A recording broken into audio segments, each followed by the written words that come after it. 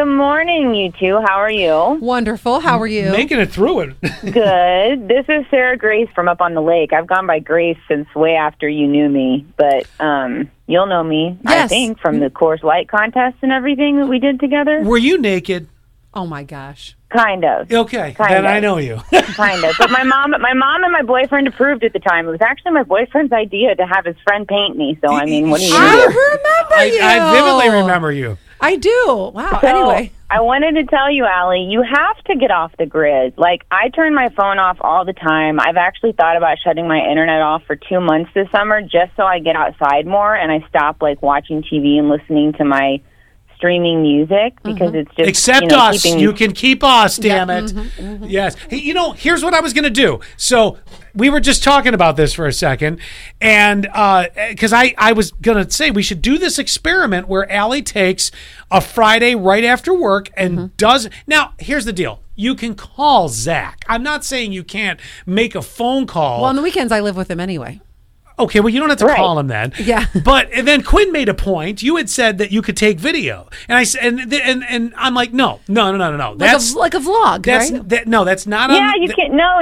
You have to be disconnected. Right. Nothing. Right. Just you and your animals and your boyfriend or whatever, and no outside, no phone. Turn Well, your phone off. I will allow the phone call. Like if you want to call and say I'm on my way, or that doesn't bother me. But you know what? Just get a notepad. If you're so interested in documenting this, you know what you could do? You could write down, ooh, had a bad urge at 8:20 to watch TikTok.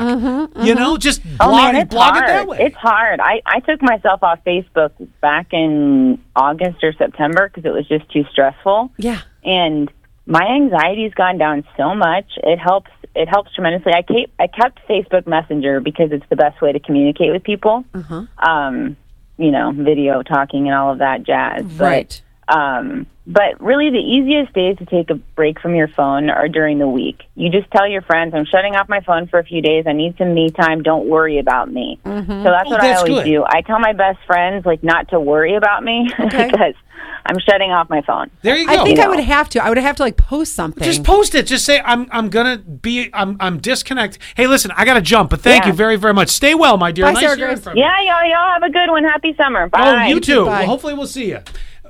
On with or without clothes. But anyway, she really was naked. He's not going to discriminate. Either one. She was naked. It's not my place to say no to anything. That being said, I think you could easily, if you want to do it as an experiment, you could easily just keep a little notebook and go from there and all the urges. But I think, here's the thing.